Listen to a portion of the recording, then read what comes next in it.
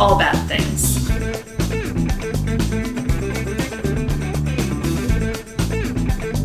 Tragedies, disasters.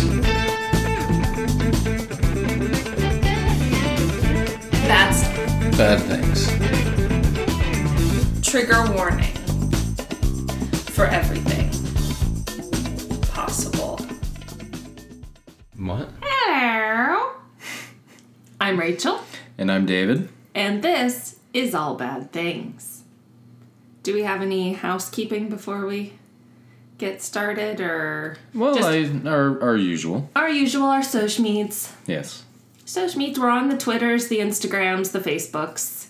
At All Bad Things Pod. Exactly, and allbadthingspod.com. And you can email us at allbadthingspod@gmail.com. You are a quiet bunch, our little listeners. We expected maybe they're ashamed of themselves. They might be a little bit. Like, we're kind of ashamed of ourselves a little bit. Well, but whatever. Yeah, we're It still has gonna... nothing to do with the podcast, bud. Yeah. That's true. That is actually true. Maybe they're ashamed that they're listening to a podcast about massive casualties. Well, possibly, but it's human. Yes, it happens. We kind of know some information about you because of our SoundCloud statistics, and we know that there's some of you in Australia and New Zealand, and we know we don't know anyone in Australia or New Zealand. No, not at all. So Australia and New Zealand, we're just throwing this out there. If you want to host us for a week, Sure. 10 days? Sure. 10 days, because that's a long flight. So 10 days. If you want to host us for 10 days and show us your spectacular surroundings, and we'll gladly do it.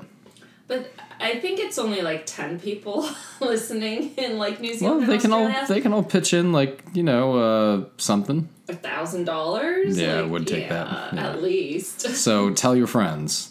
If we get 100 listeners in Australia, that's $100 a piece. There you go. and we're, That's doable. yeah, we're good to go. And a venue. Yeah, we'll figure that Well, out. actually, 100 We people could- would we just could- like meet you in a restaurant We somewhere. could just do it at somebody's house, like we're doing like in our own bedroom. Basically. I don't know if we could fit 100 people in our bedroom. No, No. That has to be a fire hazard. probably. Or a porno shoot, one or the other. Ew. Didn't have to take it there. I guess not. All right. But I did. Are we ready for Yes. today's tragedy? Yes. So today's tragedy is the Granite Mountain Hot Shots. So this big shout out to Reg Manning. Yes. Cousin Reg. Yeah, cousin Reg, fellow member of the St. Louis support group that I married into, for suggesting this one. This one completely came from Reg as a suggestion a few weeks ago when we saw him at the wedding. Yes. Because there's a movie coming out about this tragedy called Only the Brave. And spoiler alert, if you haven't seen the movie, you want to see it, you don't want it to be spoiled, and they stick to what happened in reality, then obviously we're going to be telling you what actually happened. So, Yeah. spoiler alert here if you want to be surprised when you go to Sure. see Only the Brave. And we have not seen it. I think it comes out this, Friday the 20th. Which Oh, okay. This podcast might be out after that, but as of the recording, we're still about a week out. I thought it was opening this weekend. No? Okay. October Next weekend? 20th. Okay. We saw the trailer for it when we Yes. went to see It. Yes. Mm-hmm. And It was a fantastic movie, by the way, so go see that if you haven't. But the trailer looked pretty epic. But I will admit, I know nothing about this. I don't... Same here, and Reg kind of remembered when these events had happened, and this Yeah, is I very have. recent. Yeah. Like in terms of the disasters we have covered. So, but yeah, I don't remember this at all. I don't either. And this actually happened right before we met. Like Okay. days before we met. Okay. All right. That's interesting. So let's get into it, shall All we? right. So on June 30th, 2013, 3 days before Wow, we that met. is right before we met. Wow. Yeah. The deadliest wildfire in Arizona history killed 19 City of Prescott firefighters. Wow. Yeah, 19. That's a lot. Near Yarnell, Arizona. Okay. All right. Now, this may or may not be a two-parter. I have 4 pages of research here. That's a lot of pages. And again, still working on getting all the research links up on the website, but a lot, like there was a lot of information on this one. Sure. Partially because, it only happened a few years ago. And partially... And there's a movie about to come out. There is a movie about it. So. But actually, I got the bulk of my information from 2 great articles that were written like 2014. Okay. One was in GQ and one was in The Atlantic. Okay. So we'll definitely get those links up as soon as we get all the links up for the research. But well, probably the best coverage of it would have been pretty much right soon after it happened. Yeah. I would think. Mm-hmm. Exactly. All right. So the city of Prescott, Arizona, is a city with a population of about 40,000. In Yavapai County, hope I'm pronouncing that right, Arizona. Prescott is between Flagstaff and Phoenix. Okay. Kind of offset to the west a little bit. We did consider Sedona for our honeymoon for a long time. Also in Arizona, absolutely. Yes. Within the Prescott Fire Department, there was a group of firefighters called the Granite Mountain Hotshots. At the time of the fire, this group of hotshots was led by Superintendent Eric Marsh, who helped found the crew in 2001. Sort of the beginnings of what would become the Granite Mountain Hotshots anyway. By 2004, they were a Type 2 crew, which isn't necessarily the same as a hotshot, not an elite status, but they worked their way up to becoming hotshot trainees by 2007. And in 2008, they were given the official designation of a Type 1 hotshot crew. Okay.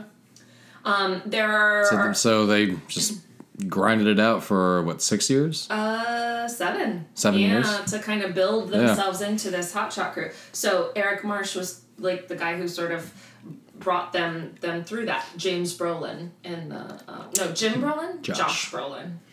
James Josh.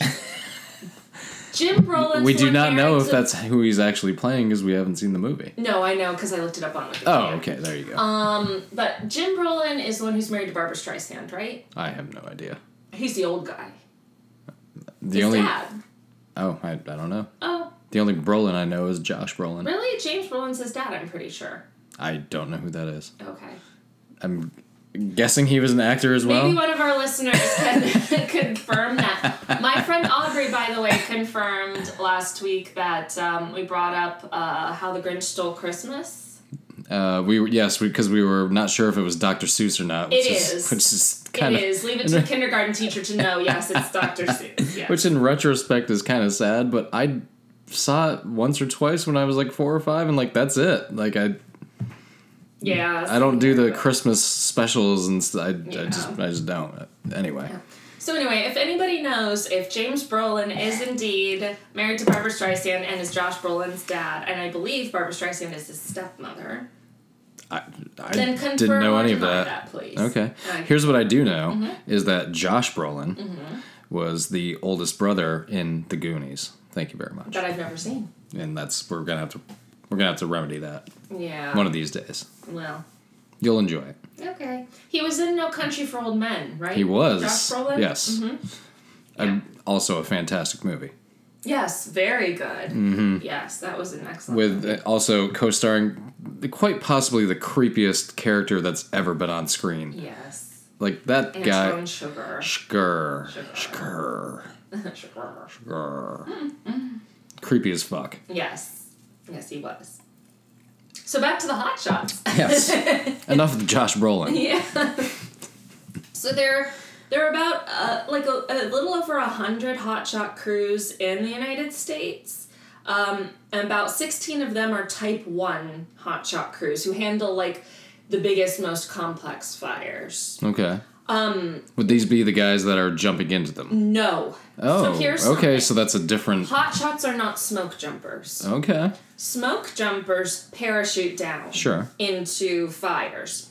Hotshot crews Just consider that for a moment. I know, right? Well, I mean, not literally into flames. Still, but... They are dropped, like, where things are surrounded by fire. Yes, that is still very ballsy. Yeah. But they're not literally dropped into fire. Oh, I understand. Yes, I know that, but still, in one way or another, figuratively, they are getting dropped into a fire from the sky. Yes. Now, so that's what smoke jumpers do. Now, hot shots work a little differently. They fight wildfires, so specifically wildfires.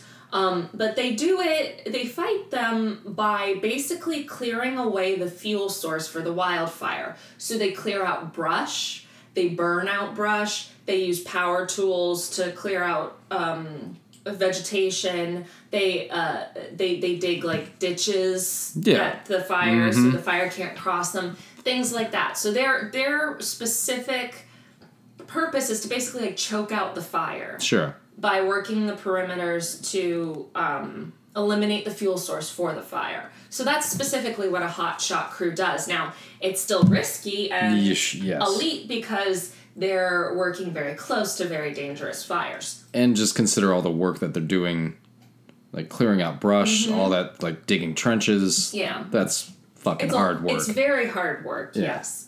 That's very true. Now, there were 20 Granite Mountain hot shots. Typically, hot shot crews are in 20. Shit, are you serious? There was 20 of them. Uh-huh. And you said 19? I said 19 died. That's correct. Wow. Well, we'll talk about why it was only 19. We'll get to that. Shot. So the name Hot Shot certainly makes it sound like they're very, like, elite status. But the actual training for hot shots tends to be on the job training. They really only complete so many classroom hours. The rest is done learning on the job. In the field. Yeah.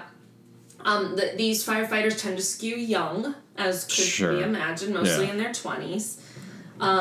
Marsh, as the leader of the Granite Mountain Hot Shots, was older. He was 43 at the time. And interestingly, only 6 members of this crew were full-time firefighters with benefits. The rest were seasonal workers. Oh. Firefighting season. That's not what I meant. Wildfire season. Well, you could also say that is firefighter season. It's wildfire season. Fires can happen anytime. Obviously, these other 14 guys knew that at certain times of the year that they would be gainfully employed. Yes, yeah, basically. And apparently this is pretty typical of hot shot crews. Because, there is a season for wildfires. God, that's fucking crazy. And they're not... So talk about a group of people that deserve benefits. And Jesus Christ. So the fitness baseline for a hotshot crew is pretty high because, like you said, they're clearing out brush, really hard grunt work. A typical sort of level of fitness that they're expected to meet or exceed is to be able to run 1.5 miles in less than 10 minutes and 35 seconds. Do 40 sit-ups and 25 push-ups in under a minute. That's pretty hard. And hike 3 miles with a 45-pound backpack in less than 45 minutes. That's also very hard. Yes, all of that's very hard. I think I certainly can't fucking do it now. Yeah. But back in the day, as they say, even out of high school, even into my early to mid 20s, I probably could have done 1.5 miles, and it was 10.5 minutes, or was it 10 minutes? No, 10.5. I think I could have done that. I think I could have, because my best mile ever was 6:45 or something like that. Yeah, that would put you just a little bit under. Yeah, but the other two things that you named, no fucking way. I feel like there's a chance I could do the hike, but that's. 45 pounds is heavy. Yeah, and doing it in 3.5 miles, or is it 3 miles and 45? 3 miles and 45 minutes. Now that's not a terrible pace, but you're hiking with. Yes, with a huge. With 45 pounds strapped to your back. That's Yeah. No fucking way I'm doing that now. Right. I don't know if I could have done that when I was 18. Yeah. So there's a reason for this much pickiness and physical ability. It's because the work of a hotshot's really hard work that takes a lot of grit and determination, and it's very difficult. And once you start it, it's not like you can take a break here and there. Like you have to keep going. Yeah, the fire's not going to just pause for you. No, time out. Like 10 minutes. Like, no. Yep. And the reason that they do the hike with the backpacks is because they usually hike with backpacks to the area with the fire. They tend to work in 16-hour shifts, which is a huge shift, with not much sleep and in really rough terrain. No. Because this is out in the wild, you know? Even when they're off, they're really not sleeping. Right. They might be. 16 hours, 16 hours on, 8 hours off, that's... But there's still, you still gotta remember there's a fire going on around them. Yes. Where the fuck they're, like, I'm just gonna sleep through this and, like, that's some balls these guys have. Yeah. And they work in a kind of like a tour fashion, like a tour of duty almost. During the wildfire season, they'll work 2 to 3 weeks in a row, sometimes with only a couple days off in between fires. I'm honestly surprised they're having any days off in between that. Well, I mean, like, they'll work for 2 to 3 weeks on a fire, get a couple days off, and then be deployed. Oh, and then go to the next. Okay, I see. By, like, tours, gotcha. Sort of.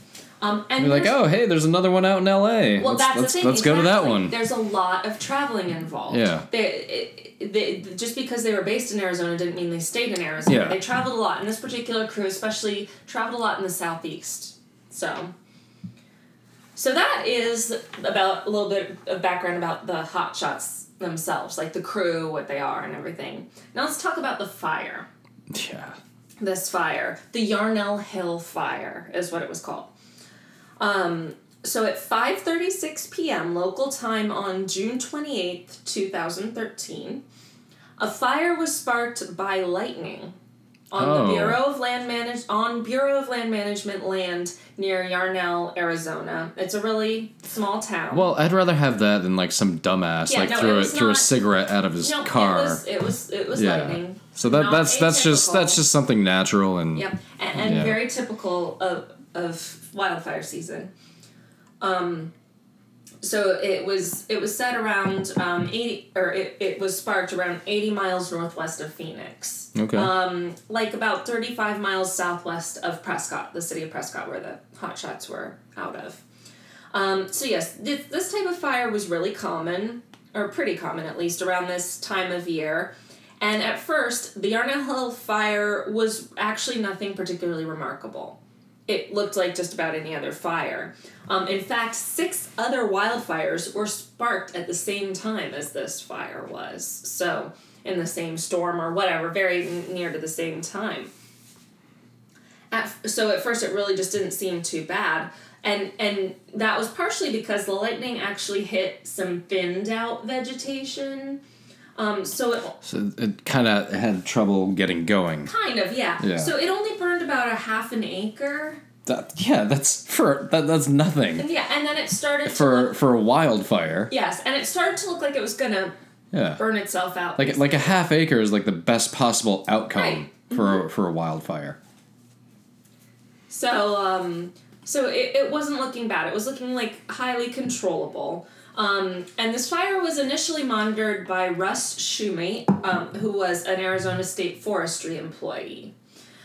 He made the call to initially not send firefighters out to the fire because, like I said, it just really looked like it was burning itself out. Was not very large. It was actually very small. Plus, it sparked some other ones, so... No, it didn't spark. No. That event sparked some other fires. Yeah, and there was probably like, go to this one instead. Yeah, maybe. I'm not sure. I didn't look into those other fires, but yeah. So, and there didn't seem to be a reason to risk firefighters going in when it looked like it was kind of going to resolve itself. So it seemed to be the right call at the time, and there's no reason to be too worried about it. Now, by the next morning, Saturday, June 29th, the fire had spread a little bit. But only to about 2 acres, but still it had spread. So Shoemate called in air tankers to pour fire retardant on the fire and sent in 7 firefighters to dig what they call a fire line, or like a break in the vegetation that the fire can't spread past because it doesn't have a fuel source. And this strategy seemed to work pretty well. And they were actually getting close to kind of calling it a day and saying this fire's under control, and that's that. It was just seemed that cut and dry. So how did it go from that into something that killed 19 into people? something that there's about to be a major motion picture about? Yeah. So, unfortunately, this area had not seen any wildfire since 1966. So That's a long time Yes. for that. That's almost 50 years Yes. in that little area. Yes. So the brush was really overgrown in the area. So that's more fuel for the fire. And not only that, but the past year, previous year, had seen a pretty significant drought. So the brush was very dry and very ready to burn. So, okay, the fuel source is ripe.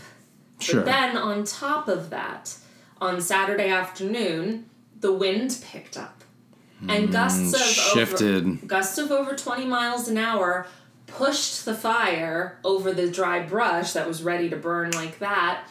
And it did not take long for this little fire that was contained to less than 2 acres to catch over 100 acres on fire. Fuck. So it just That's spread exponentially. The fire that's happening like outside of LA right now. That's kind of how that got spread. Is all of a sudden the wind picked up and started shifting things all over the place. The Santa Ana winds come into play, as we discussed. So oh fuck. Like it was like it should have been like a meaningless thing. Yes. And then all of a sudden there was really no reason to be worried about it initially, and then it pretty quickly things turned. And that's what people were saying. Like I watched a couple of videos on it of the LA fire. Yes, people were like, "Well, we knew it was going on, but it wasn't around us." And then I saw an interview with this one guy, and he was like, "All of a sudden, there was a fire in my backyard, and 10 minutes later, my house was gone." Yeah. Like, it happened like that Too quick. fast. Yeah. So by Saturday evening, the fire was getting threateningly close to the people of Yarnell and also another nearby little town called Peoples Valley. Shit. And they hadn't experienced anything like this in almost 50 years. This particular vegetation hadn't burned. Yeah. Now, that's not to say that other vegetation on another side, I don't know if people in these cities had experienced it, just not this particular patch of land. So. Yeah. So it probably caught everybody off guard. Well, I mean, that's what I'm saying is, like, if you have a town, say, here in the center, and this is the brush that hadn't burned in 50 years, well, maybe brush over here had burned plenty, and so people had experienced wildfires before. Yeah, I guess. It just it depends. I'm not sure. It's just that this particular brush... Either way, it sucked. Yes, it did. Really badly. On Sunday morning, June 30th, Marsh, the superintendent of the Granite Mountain Hotshots, along with lots of other firefighting supervisors, sheriff's deputies, and even a fire behavior analyst, gathered at the Yarnell Fire Station to determine their strategy for fighting the Yarnell fire. So the Granite Mountain Hotshots had been called in, lots of other crews had been called in, because by Sunday morning it had already spread to over 300 acres. Jeez. And was still continuing to grow really rapidly. So they strategized their use of resources and used satellite imagery to identify like where the fire was burning, what might be safety zones to retreat to in case of things going horribly awry. They're basically coming up with an attack plan. Yeah, an attack plan, exactly. And using satellite imagery, they identified Boulder Springs Ranch as being a safe zone. Sounds good to me. Yep, a place where the brush had already burned. Just the name alone, Boulder Springs Ranch, it sounds like a safe place. Yeah, it kind of does. Either that or like a terrible place in The Walking Dead or something. Right, but it would also be a safe place for a little bit. Until they became cannibals or whatever, yeah. So they identified that this Boulder Springs Ranch was the safe zone that they could use if they needed to go to safety. So that will come into play later. It was kind of like as they say in the military, a demilitarized zone, a DMZ. Yeah, kind of. Yeah. So Marsh met the 19 other members of the Granite Mountain Hotshots in that morning and gave them their individual assignments. And their strategy was twofold. So some of them were going to cut fire lines, cut the vegetation at the perimeter of the fire to keep it from spreading, while others would set what are called backfires or controlled burn fires. So instead of manually to burn out the other stuff exactly, that you're would eventually catch anyway, but let's get it out of here. Exactly. Let's get it. Exactly. Yeah. So controlled fires. Mm-hmm. So they hiked to their places and began working.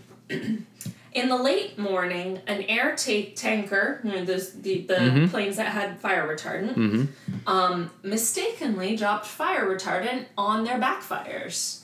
So thought they were, shit. Yeah. So Marsh how pissed would you have been? He was pretty pissed. Fucking that. Yeah, Marsh was pretty pissed, but he adapted. They had. Well, there's nothing you can do. No. Yeah.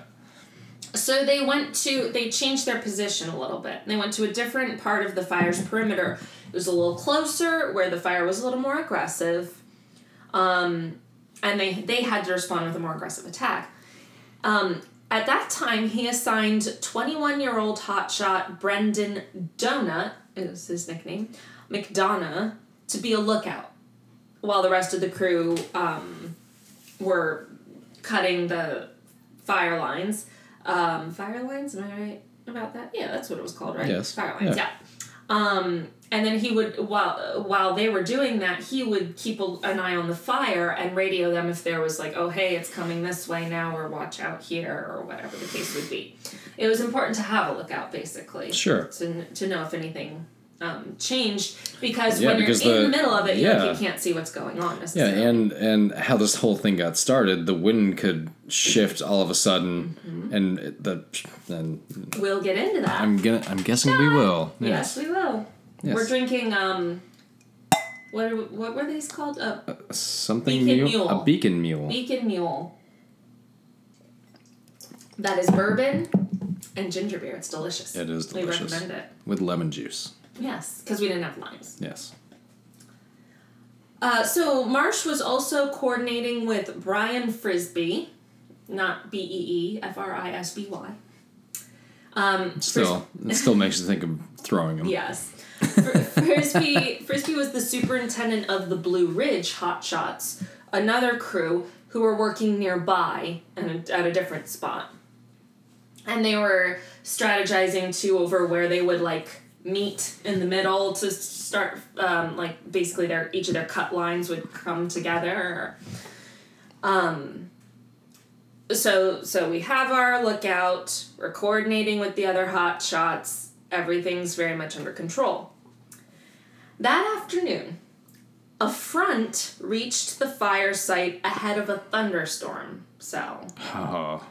It created outflow winds, which are created when cool air from a thunderhead falls and becomes a strong horizontal wind when it reaches the ground. It's so the wind falls and blows. And then pushes everything. Yes. Fuck. So now this was expected because they knew the information of the weather reports, but the effects were a lot more dramatic than what was anticipated. The front basically turned the fire 90 degrees.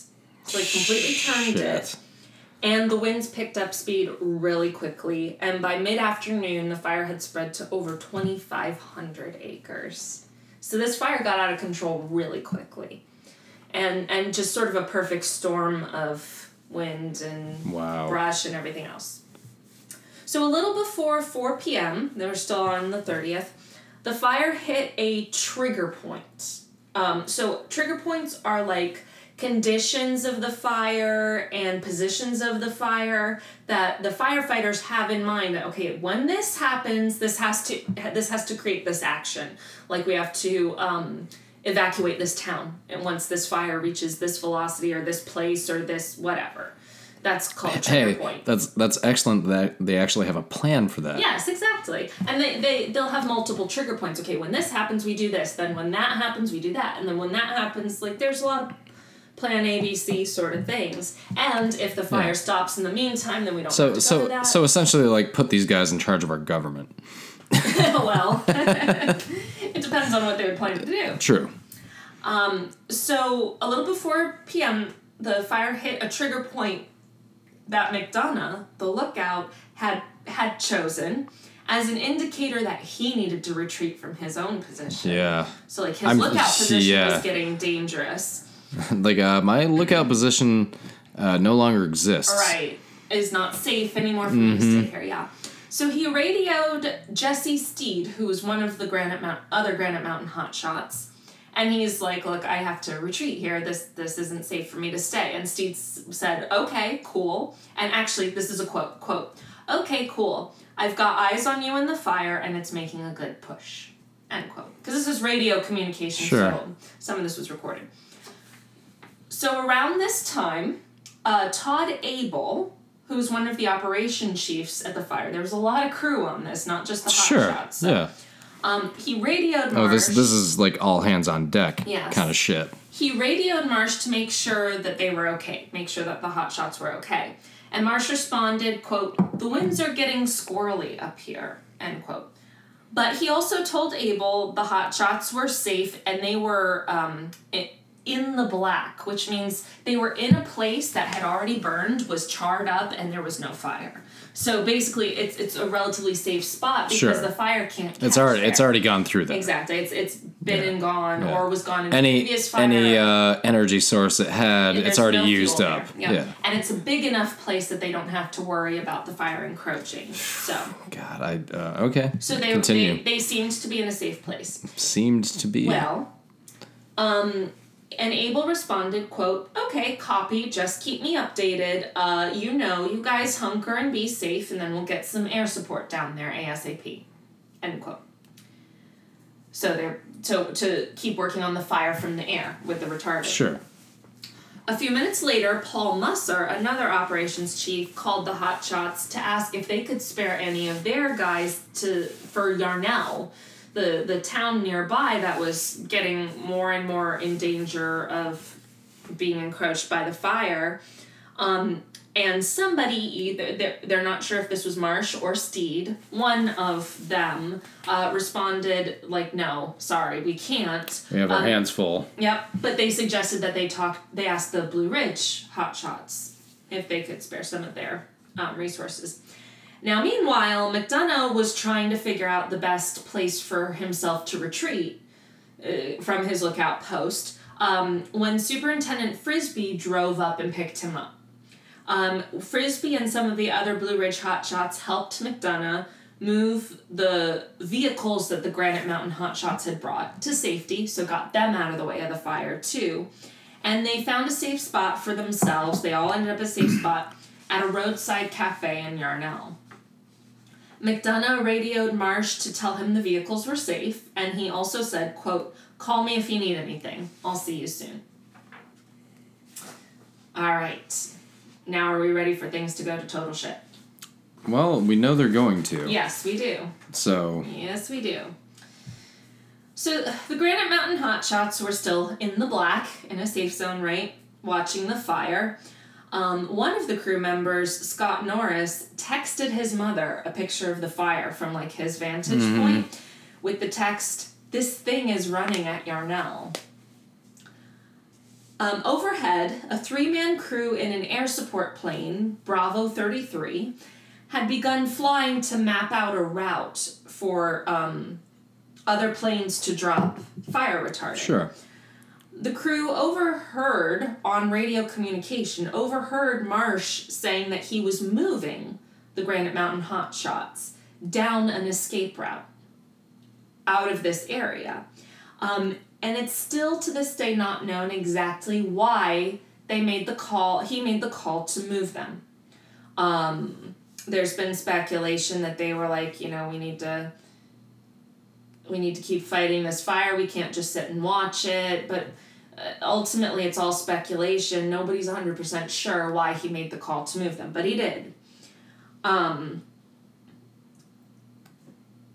so the Bravo 33 overheard this, and so they radioed Marsh. Bravo 33 radio Marsh, saying, "Is everything okay?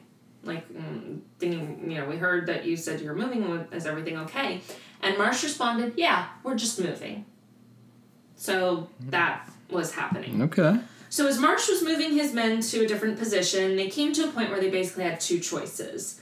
They could continue along where they had set backfires before, or head down a canyon to Boulder Springs Ranch, the place they identified as a safe zone. The DMZ, yes. if you will. They could see the fire, and it looked like the route to the ranch was safe from the path of the fire, so they decided to head for the ranch down the canyon.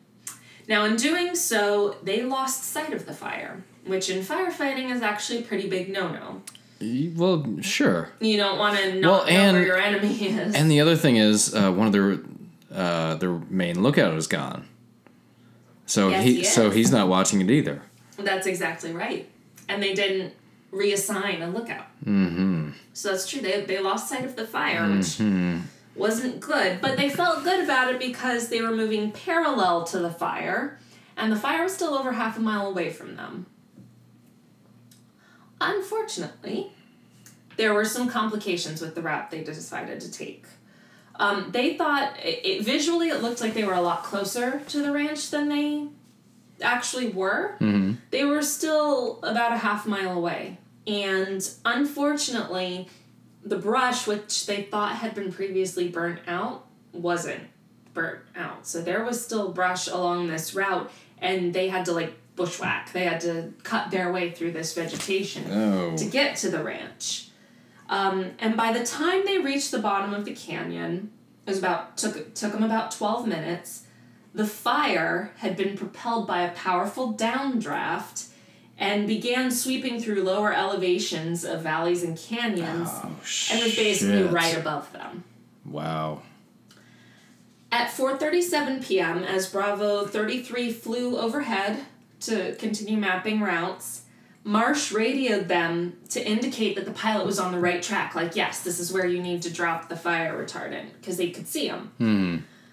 And then at 4:39 p.m., a couple minutes later, Marsh radioed them again and said in part, quote, "We are in front of the flaming front."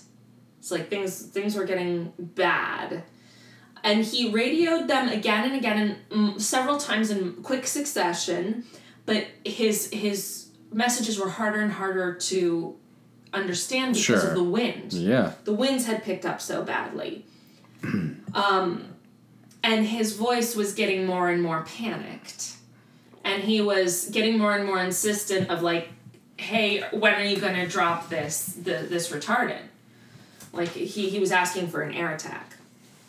Now, this was the first indication that anybody had that the hotshots were in trouble. Okay. Until that point, they thought they were either in safety or, like Bravo 33, making their way to safety. They assured them they were fine. It all seemed like everything was okay.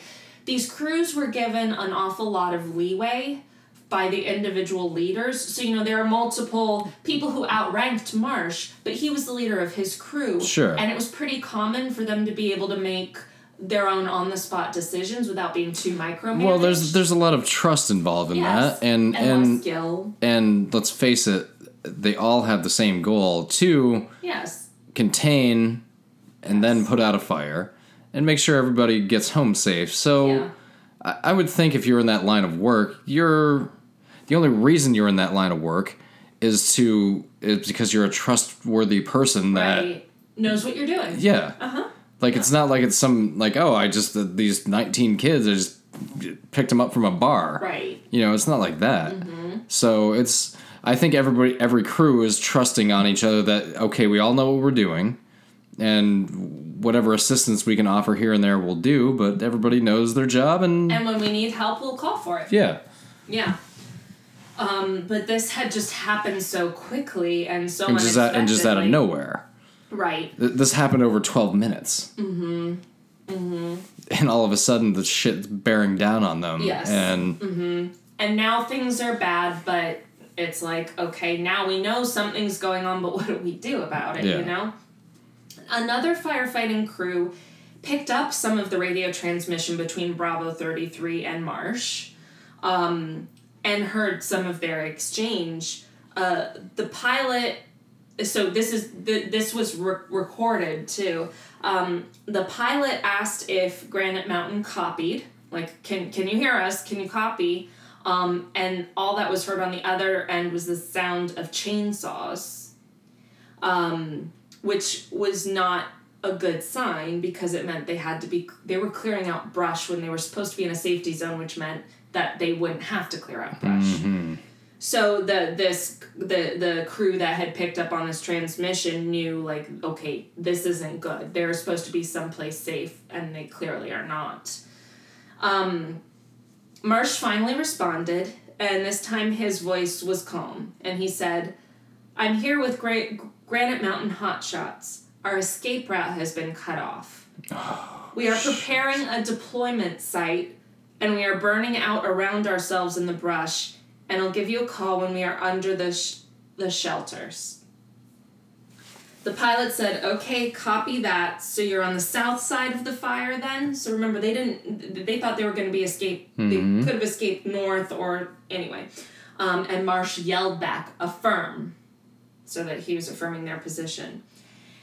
I watched this, there's helmet cam footage of a firefighter from a different crew. Okay. In a different area. It's still dramatic because there's a lot of fire and smoke around him, but he's safe. He's in a different crew. But it's more dramatic for the fact that what was recorded on his camera was the radio transmission. Oh. So you can hear this transmission that's available. I probably am not going to check that out. It's pretty sad. Yeah. Because you can, I mean... I just, in my mind, it's probably worse than what it is. Yeah. Actually is. So I'm just going to stick with... What's in your... Yeah. What's in my head. Yeah. Yeah, the audio is available, and it's pretty hard because you know what happened, or we're about to know what happened. Yeah. So... Marsh was starting to panic, or not panic, but getting, like, when he yelled back "affirm," he was getting agitated because there was a damn good reason to be agitated. The crew was running out of time to try and clear out an area for their shelters. By shelters, they meant fire shelters. Mm-hmm. And fire shelters are basically, they look like giant tinfoil bags. And they're made of... aluminum foil, silica, and fiberglass, and they're essentially a resource of last resort for wildland firefighters. It's not meant to keep anybody alive with, like, engulfing flames. Sure. But what it can do is help trap breathable air in a non-engulfed area, so a firefighter can survive inside these, like, bags, the shelter, for an hour or more without suffocating. Okay. Suffocation is a huge concern in fires, right? Yeah. And in some fires, certain types of fires, they're actually really effective. And it's estimated that they've saved the lives of over 1,000 wildland firefighters over the years. Some countries, like Canada and Australia, actually don't use them because they feel that they give firefighters a false sense of security. And might actually inadvertently encourage them to take bigger risks. And you can see both sides of it. You can. Yeah. So, I'd much rather they have it. Well. And we go on their judgment rather than. Yeah, fair point. Know. So not every Granite Mountain hotshot was able to make it into their shelter. And also these shelters, like, you're supposed to point your body in a specific direction according to the fire. Like, there's a protocol for it. But ultimately, it didn't matter. Yeah. So these fire shelters were no match for the flames that engulfed the area. And it couldn't prevent the temperatures inside the shelters from that's getting the too other thing, high. too. Yeah. Most firefighters who die in fires don't die because of being literally burned alive. Right. They actually die by breathing in air that's too hot for human lungs. Oh. And it can take just like 1 or 2 breaths to kill somebody when the air gets too hot. Fire behavior analysts later estimated the fire crossed the last 100 yards towards the hotshots in 19 seconds. Holy shit. Burning at 2,000 degrees Fahrenheit. Fuck. The flames were estimated to be as high as 70 feet. Yeah, you're not fucking surviving that. No. Like, you're just not. No. Bravo 33 tried to contact Marsh again 7 times over the next 4 minutes and didn't get nothing. Answer.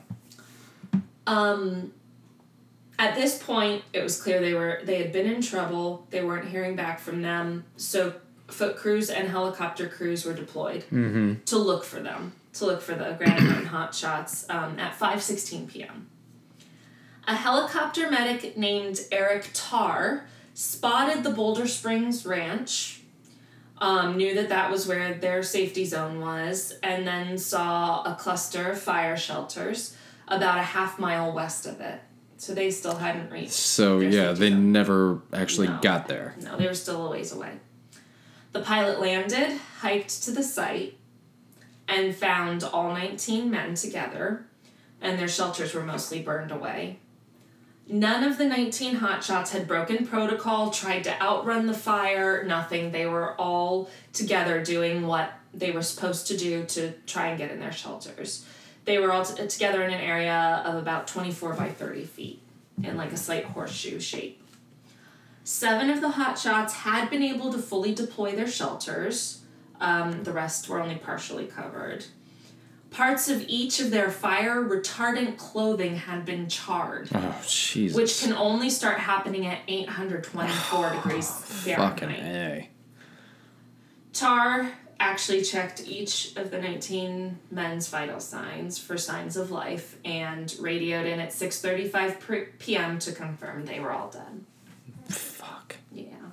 It was the greatest loss of life for firefighters in a wildfire since 1933. Wow.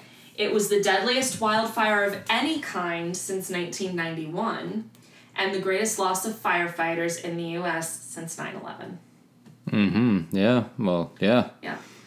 The sole survivor of the Granite Mountain Hotshots was Brendan Donut McDonough, the lookout.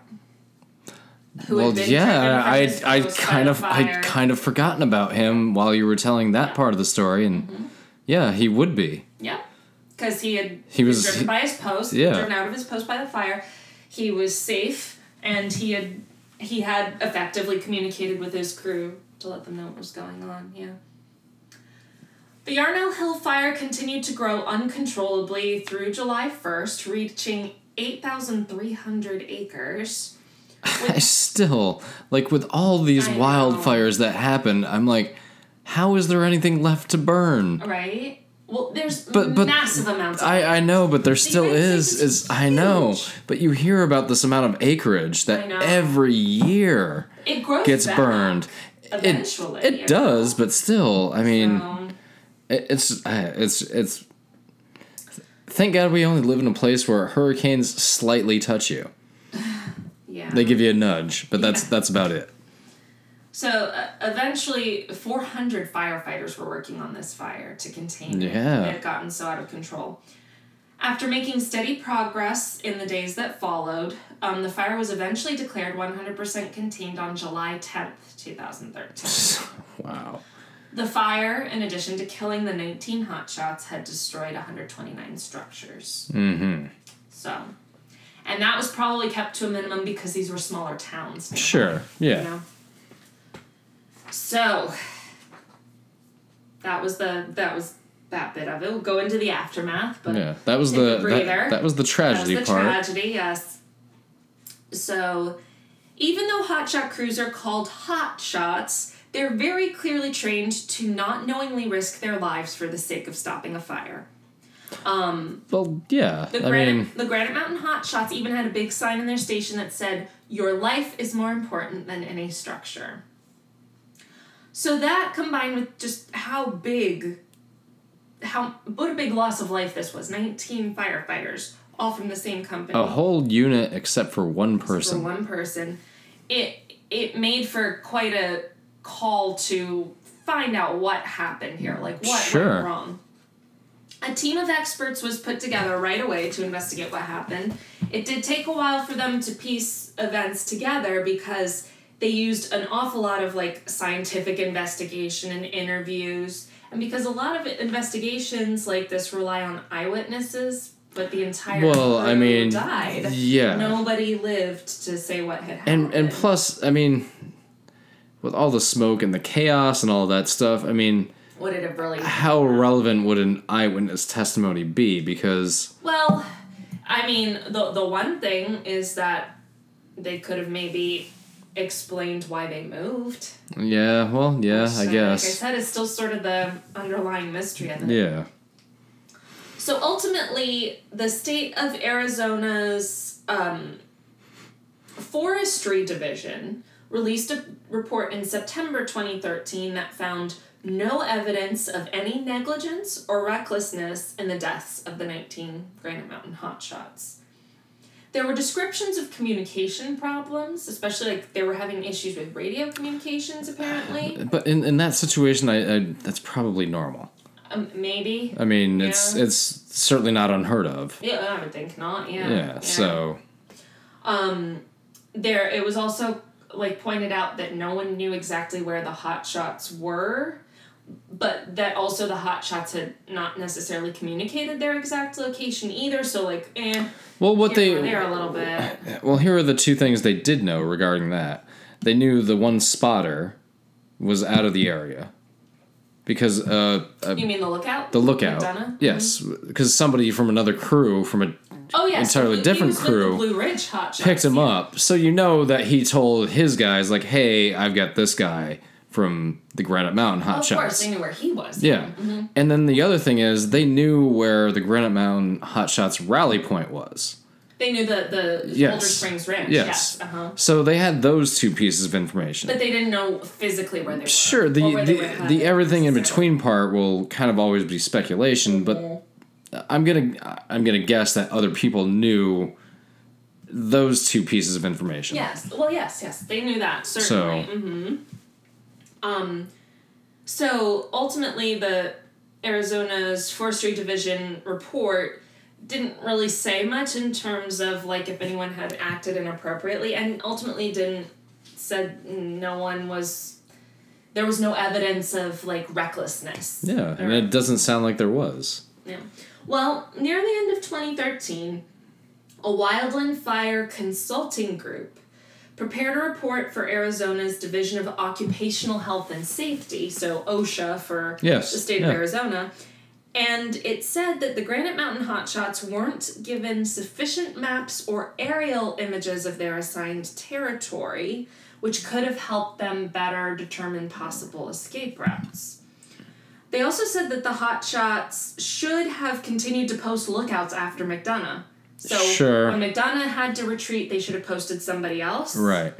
That makes sense. I mean, that's... Yeah. Yeah. Ultimately, though, they put most of the blame on the State Forestry Division, saying that they should have pulled back the hotshots and other firefighters much earlier as the fire began to intensify. So I think it was like by 3:30 that day, they should have pretty much started pulling people out. Should have been like, okay, like, we're gonna call it a day and... Yeah. So in the end... regroup. Let's rethink this thing. Like, it's... So in the end, that was really the only determination that was made in terms of responsibility, and the Safety and Health Division fined Arizona's Forestry Division $559,000 for that. Well, I mean, I certainly wouldn't. I wouldn't put any, based on the information that you've given, I wouldn't put any blame on anybody. It's just a freak occurrence. It's not like when these guys chose their rally point. It wasn't like they were saying, "Oh, the fire might." They're in their minds like the fire is no way coming here. Well, but it was the route to that Boulder Springs Ranch was not clear like they thought it was. Sure, I mean that's where the better maps, better imaging, potentially could have come into play, which I could see that. But it's not like these guys didn't know what they were doing. No, it was just. What wound up happening that last gust of wind, like you can't predict that. No. It was it seems like kind of a perfect storm of little choices that probably wouldn't have gone wrong in any other situation. Yeah, just for this particular fire, it wound up costing them their lives. Yes. And then natural things that happen, like literally nature, that couldn't have been predicted. Yeah. That just happened far at a magnitude nobody expected. This fire started out as only burning a half acre and was about to be done. Burned out, yeah. That's how it started. Yeah. And up to this point, we're at, what were they at this point? Like, it was hundreds of thousands? 2,500, no, or 100. Tens of thousands of acres. 2,500 on Sunday, and then it eventually spread to 83. Yeah, and nobody saw that coming. Yeah, no, it exploded, basically, yeah. Yeah, I mean, it's... And it was a perfect storm of conditions, the dry brush from the drought, the fact that it hadn't burned in so long, the downdrafts, just the severe winds. I mean, I obviously you have to have an investigation. 19 people are dead. I mean, so that's completely fair to have an investigation. It's completely fair to call out certain other agencies for, well, you could have done this, you could have done that. That's fair as well. Mm-hmm. I don't agree with the fine, but whatever. It's $500,000, which I'm sure to a local government even is probably not that much. Yeah, it doesn't seem like a big number. But but I understand the investigation part in the, okay, now that we know that this can happen, how do we fix this? Like, okay, when that one lookout left, you should have replaced him, obviously not in the same area. That's why he left. Yeah. Mm-hmm. You should have had a backup spot for another lookout. So that's something we can improve on. Mm-hmm. And the thing you were saying before is they lost sight of the fire. Yes. Like, now that is already known to be like a no, you don't do that sort of thing. That was a risk that they definitely took. Yeah. But again, it seems like there were a series of decisions that, in most cases, probably wouldn't have been a problem. Like maybe it was a little risky, but the risk was probably pretty minimal. But these guys are used to a little risky. Right. Like a little risky to them is like whatever. Right. You know. Right. And it had this situation been any different, it would not have resulted in any problems, and no one would have thought twice about the fact. And probably like the other thing that came out of this, maybe I don't know if you have this, is like choose several rally points, like an A and a B, like in case. Well, that's what they were saying with the fact that the finding that they weren't given sufficient maps or aerial imagery, that they could have on the spot identified. Because, like, oh, we can go here. Yeah, maybe it's not so much an A and B as in real time having. Because we're talking about 2013. Yes, this is when I was gonna say this is when you could have like a tablet in your hand. They did. Initially, they were looking at this all on an iPad. Yeah. So this is something, yes, that they had the technology to have. Like Marsh had this in his hand the whole time, basically. So why couldn't you get? I guess I don't understand that. Then why couldn't you get satellite? Provided with proper images. They were getting these images from the forestry division. Oh, okay. So that basically that the forestry division failed to give. Yeah, I can kind of. That's kind of falling down a little bit. Like, should we give them satellite photos too? Probably. Well, no, I think they did. It's just like whether their equipment was sufficient or I don't know. I can't get into because I don't know the details too much. But I mean, even so, it was just just a freak occurrence, essentially. And from what whole thing. From what I can tell, that was the end of the Granite Mountain Hotshot crew. Like they didn't reform or anything. So Only the Brave opens October 20th. Maybe they'll sponsor us. I don't know. We'll get to walk the red carpet in Raleigh. And maybe Ben, our photographer from the from our wedding, can show up and like be like, oh. Everybody else would be like, who the fuck are these people? Exactly. We'll just show up to Crossroads with our own red carpet and like paparazzi. And like, by the way, this isn't gonna be a trend. Like when a movie opens, we're gonna do like not necessarily. Like it just worked out. Cousin Reg like came up or mentioned it to us like a couple of months ago. No, just a couple weeks ago. It was at the brunch. I thought it was before that. No. Well, either way. I had never heard of it when he was talking about it. I didn't know what he was talking about. Mm-hmm. And then when we went to go see it, they had the trailer for that movie, and I was like, and you told me, you're like, this is what Reg was talking about. Yeah. I was like, oh, okay. I'm like, I mean, it it kind of looks like disaster porn a little bit. Well, the it's way, a disaster movie based right, on a true story. but the way they did the trailer, I got you a little too flashy, maybe. just a little. I'm just not into action movies anymore. Like, I'm just not. I like a good action movie on the big screen. It depends, but I don't have. I'll put it this way: I don't have the drive to see them like I used to. Oh, okay. Like, you know, like the whole Marvel and well, that's like all that. superhero action. Well, it is, and you kind of have to know something going into it. But I tried to get into it when they first started coming out with those movies. But then they came out with so many in TV shows, and I'm just like, I can't do it. Like, Yeah. I can't keep up. And plus, geez, I wonder what's gonna happen in the end. Oh, the good guy's gonna win. You know. Well, I mean. But in this, yeah. obviously the good guys do not win. Like I said, spoiler alert, unless they completely change the real true story, like Josh Brolin dies, so does everybody else. So does everybody else except for the lookout. Except Miles Teller, who plays Donut. Oh, okay. So Miles Teller will live, everyone else will die. He's lived through that. He's lived through a really psychopathic band teacher. Oh, that's right, he was in Whiplash, Yes. yeah. Excellent movie. He just shows up in everything. Yeah, he's one of those Miles big Teller. guys, Yes, kinda, yeah. he does. I started to watch that War Dogs movie on the plane Okay. coming back from San Diego, but they had it censored. Well, you're using like the United in-flight movie, right? But still, I watched another movie where it wasn't censored, and Really? yes, Weird. and I caught on like 10 minutes into it, like no, he was really saying shit or fuck, and they turned it into, and I couldn't do it after that. Did you ever hear Snakes on a Plane when they Yes, had to dub over that? yes. On this Monday to Friday plane. Oh, I've heard monkey flying snakes. Monkey flying. The best all-time dub. And I'm sure it's got to be on YouTube.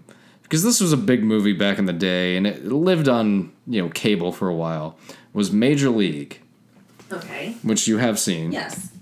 There's that one moment where Charlie Sheen is up against, like, his rival batter. And his third baseman comes over to him, thinking he's going to, talk shit to him because he just banged his wife the night before. And you're thinking it's going to be like this tense moment where he tells him to fuck off or something like that. And he just puts the ball in his glove and he goes, strike this motherfucker out. Okay. But on the TV version, They couldn't do that. like when it's on TBS, it's hysterical. What did they do? It's like, strike this guy out. But it's like choked halfway It's because... so obviously dubbed over that And it's... you can see his lips move. Yeah, so obviously and blatantly dubbed over. And you know, if you've seen the movie even once, you know what the line is. It's funny. But anyway. So that was the story, the true story, the rest of the story. That was the rest of the story. Of the Granite Mountain Hot Shots. And by the way, just to bring up this note, not that we like our show to get political or anything like that. We bring up stuff here and there. But the next time you hear about people wanting to not have a Medicare for All system, think of the 13 people who died that had no health insurance and what their actual job was. Yeah, well, who weren't getting They had no benefits. from that. That doesn't necessarily mean they didn't have another job with benefits or through their spouses. I'm Sure. not arguing against right. your point. I am just saying we don't know for sure that they didn't have insurance. We don't. We can't say that for sure. But There's a lot of options where they could have, or odds are. I'm Whatever. not comfortable speculating on that. Just because there's enough reasons, it's for there to be Medicare for all. Anyway. Sure. But how about we cut it off there at the politics. Or we don't even have to bring it up. Yeah. Well, but I mean, I get what you're saying, and you're right that it is kind of sad's not the right word, but kind of like that this was seasonal work. Or is seasonal Well, work. I mean, it is sad, and yes, I get that there is a wildfire season, but I would be okay with these people being like teachers where they get, well, actually, teachers don't get paid year-round, they just they get paid for the time that they're working, but you know what I mean, like get paid, will have benefits year round and be paid commensurate with a full year's salary, even though they only work within a certain period of time. You know, there's, I mean, I don't know anyone who would.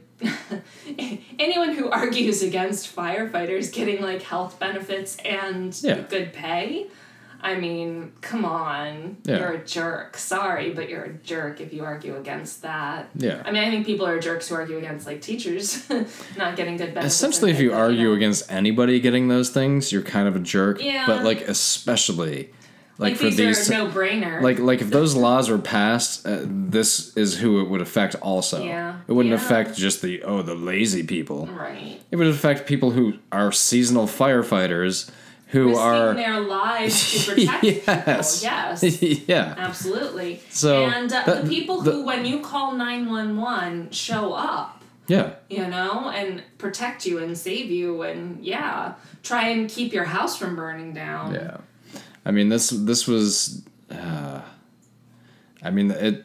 This, you know what I realized? It's a bit heartbreaking, like this whole thing, because as we were going through it, I realized how much I was talking and how little you were, because it's just like it's hard to. Well, because I don't know the story, so I was just listening. I know, and ultimately it's like there's not much. There's not to be found here. I don't have much material to work with on this one. We had more when we were talking about little kids dying, which is terrible. But because there's and also an insight to our psyches. Exactly. Plus there's something like, I feel like there's something different between the human caused and the natural disasters that we cover. You know, something like a stampede is a human-caused tragedy. Now, I am not saying that makes the deaths any less tragic or the situation, or that there's any fault of anybody that was. It's just people are trying to kill people. It's again a freak occurrence. Exactly. You know? But this is a natural. Like fully natural. It was freak occurrence. It was even a lightning strike to begin with, you know, and then just like once again, nature saying. Like, nature was basically like, fuck you, 19 firefighters. I don't we're not really that concerned. No. Like, we don't really care. Like, we're gonna do what we want while we're here. And it doesn't, because, well, the reason, like, it's even silly to say nature doesn't care, because nature isn't a sentient being. No. You know? And it doesn't exist in a vacuum. Right. Like, it's just there. It's just cause and effect. That's all it is. Yeah, just natural things that happen. So this is yet another example of many other ones that we've covered before of nature just being like, I'm really not that concerned about the human race. If they went away, oh well. And there is something especially, I don't want to say more tragic, but certainly scarier. I mean, that's pretty fucking scary. Mm-hmm. Can you imagine that shit? Like, just the trailer that we saw. Of the movie. Yeah. You have a 70-foot wall of flame coming at you? Yeah, fuck that. The descriptions of, like, how they were found and, like, what their last minutes were probably, like, pretty... I don't even want to know. Yeah, I just don't. I know. That's a tough one. I'm sure it was spent shitting their pants, realizing that this is it, and, hey, like, I hope somebody had a cigar or a cigarette or... No, you know what? I do weirdly find a little comfort in, and again, this is just because I think that death should be as swift as possible, you know? I mean, that's what we all... Well, no. Yeah. No, it was. Their actual deaths were. The scariness leading up to it was not necessarily, like, I'm sure it kept getting worse and worse, and it was becoming clearer and clearer what was happening over several minutes, but the fact that like one breath of this superheated air could kill them, like that's probably what happened. Yeah, that's true. And so and 2 breaths of it was like certain death. Yeah, so basically it took seconds to actually physically kill them. Yeah. Versus like being literally burned alive. That likely did not happen. Just because, I mean, when you're talking about these tragedies, the best you can hope for is the least amount of suffering. Yeah. Yeah, I mean, that's what we all hope for. I've said that multiple times. We all hope for nice, quick deaths, you know, and I mean, at least it sounds like hopefully they at least got that. Hey, Not much physical suffering. And most people, like you mentioned earlier, and on ones we've done before, most people on fire die of like smoke inhalation. Yes. Or smoke inhalation is one thing. Yeah. This is about the air was so hot. That's two different things. But yes, right. Yeah. The burning doesn't tend to kill people. No. It's the you're dead. You're dead before that. It's your breathing. Yeah. Respiration tends to kill, and. There's also, I feel also a little bit of the sense that I got from when we did the Columbia space shuttle. Mm-hmm. There's a little bit of a sense of honor in people who die trying to do a job. Doing what they were doing, especially. Yeah. Mm-hmm. They died trying to save people. They did, yeah. And there's something really honorable about that. Something very noble. I mean, I think people would agree with that in general. And it's... not only people, like animals, vegetation. I mean, they died. Yeah, they died trying to save a lot of things. Yeah, they did. I mean, like their sign said, it's not about saving. Your life is not worth structures. But it is worth a person. It is worth a person. They were trying to protect towns, little towns that were gonna get and interestingly, like in that fire, 19 firefighters died. But no civilians died. That's what I'm bringing it back to that. That's what I meant to ask before and forgot. Nobody else died in this So fire. no civilians died. Mm-hmm. Okay, well then they did their job. Yeah. Cost them their lives, but... And even though the fire spread afterwards, their efforts may have prevented it from becoming 10 times worse. Well, it certainly didn't hurt. Yes. We'll put it that way. Yes. So, that's pretty tragic. And it was a lot of, except for Marsh, most of the guys were in their 20s. Yeah. So it was a lot of young guys. And I'm hoping not married and with no kids. Not so much necessarily. Yeah. I didn't read too much into those because I was like, how much do we want to wallow in this tragedy? How tragic do I want to make this? Yeah, because I'm sure they will ramp that up. When the movie comes out. Yeah. No, but they definitely, in some of the articles I read, they talked about spouses, and because they were young guys, they had young kids. Well, sure. So hopefully their spouses and their kids are taken care of, and their parents, and, and there are various, apparently, I didn't read too much into this, but there's apparently various litigation that's been ongoing with the families and the... I don't doubt that. Which is understandable, and, there's a lot of things going on, but I didn't get too deep in that because I thought, Plus, this was only a few years ago, and litigation can take years. So yes, especially in that realm. Yeah. Yeah. So, this was a sad one, but... they're all sad. Tragedy is tragedy. It's all sad, loss of life. But, like I said, I got a little bit of that sense of, there's a nobility to their deaths because of what they died doing. Yeah. Absolutely. And, hopefully at least there would be some sort of comfort in, not dying in vain, that sort of thing. Mm-hmm. But... So yes, that was the Granite Mountain Hot Shots. May they rest in peace. Listen, and having done a story specifically about firefighters, I have to mention my one of my best friends, James, who is a firefighter in Arizona, in Tucson. Yes, he is a captain. Yes, yeah, and I'll have to mention again my grandfather, retired battalion chief. Yeah. From Miami-Dade firefighters have got some balls. I wouldn't do that. There's no way. It's a calling, I would think. Yeah. So if there's any firefighters out there, we salute you. Absolutely. Well done. Please don't die. Yes. If at all possible, until you're old and just don't do it. Just don't do it. 99 years old. Yeah. Yeah, stay safe out there, as they say. Wasn't that the Hill Street Blues captain's line? Stay safe out there. I was a little kid when that was out. I've never seen an episode. I remember when it was on. I was 5 or 6 or my parents when used to was, like that show. Yeah, I was a little kid when that was big. So I do not know that from Hill. That's one of the few pop culture references I will not get. Okay. Is Hill Street Blues because I was 6. Before your time, yeah. Oh, okay. Well, and enjoy the movie if you go to see it.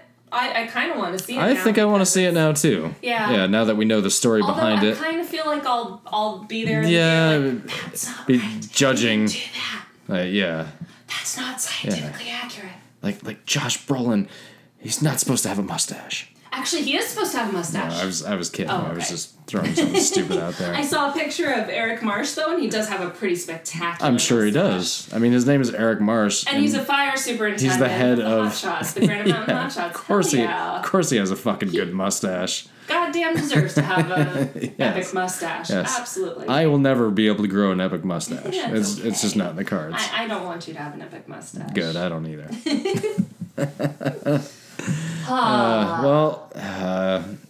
Well, that was a tough one. Yeah, you don't like to hear about No. 19 firefighters dying, No. but they died with dignity and honor, and may they rest in peace. Yes, absolutely. And this has been another episode of All Bad Things. I'm David, I'm Rachel. and we'll see you next week.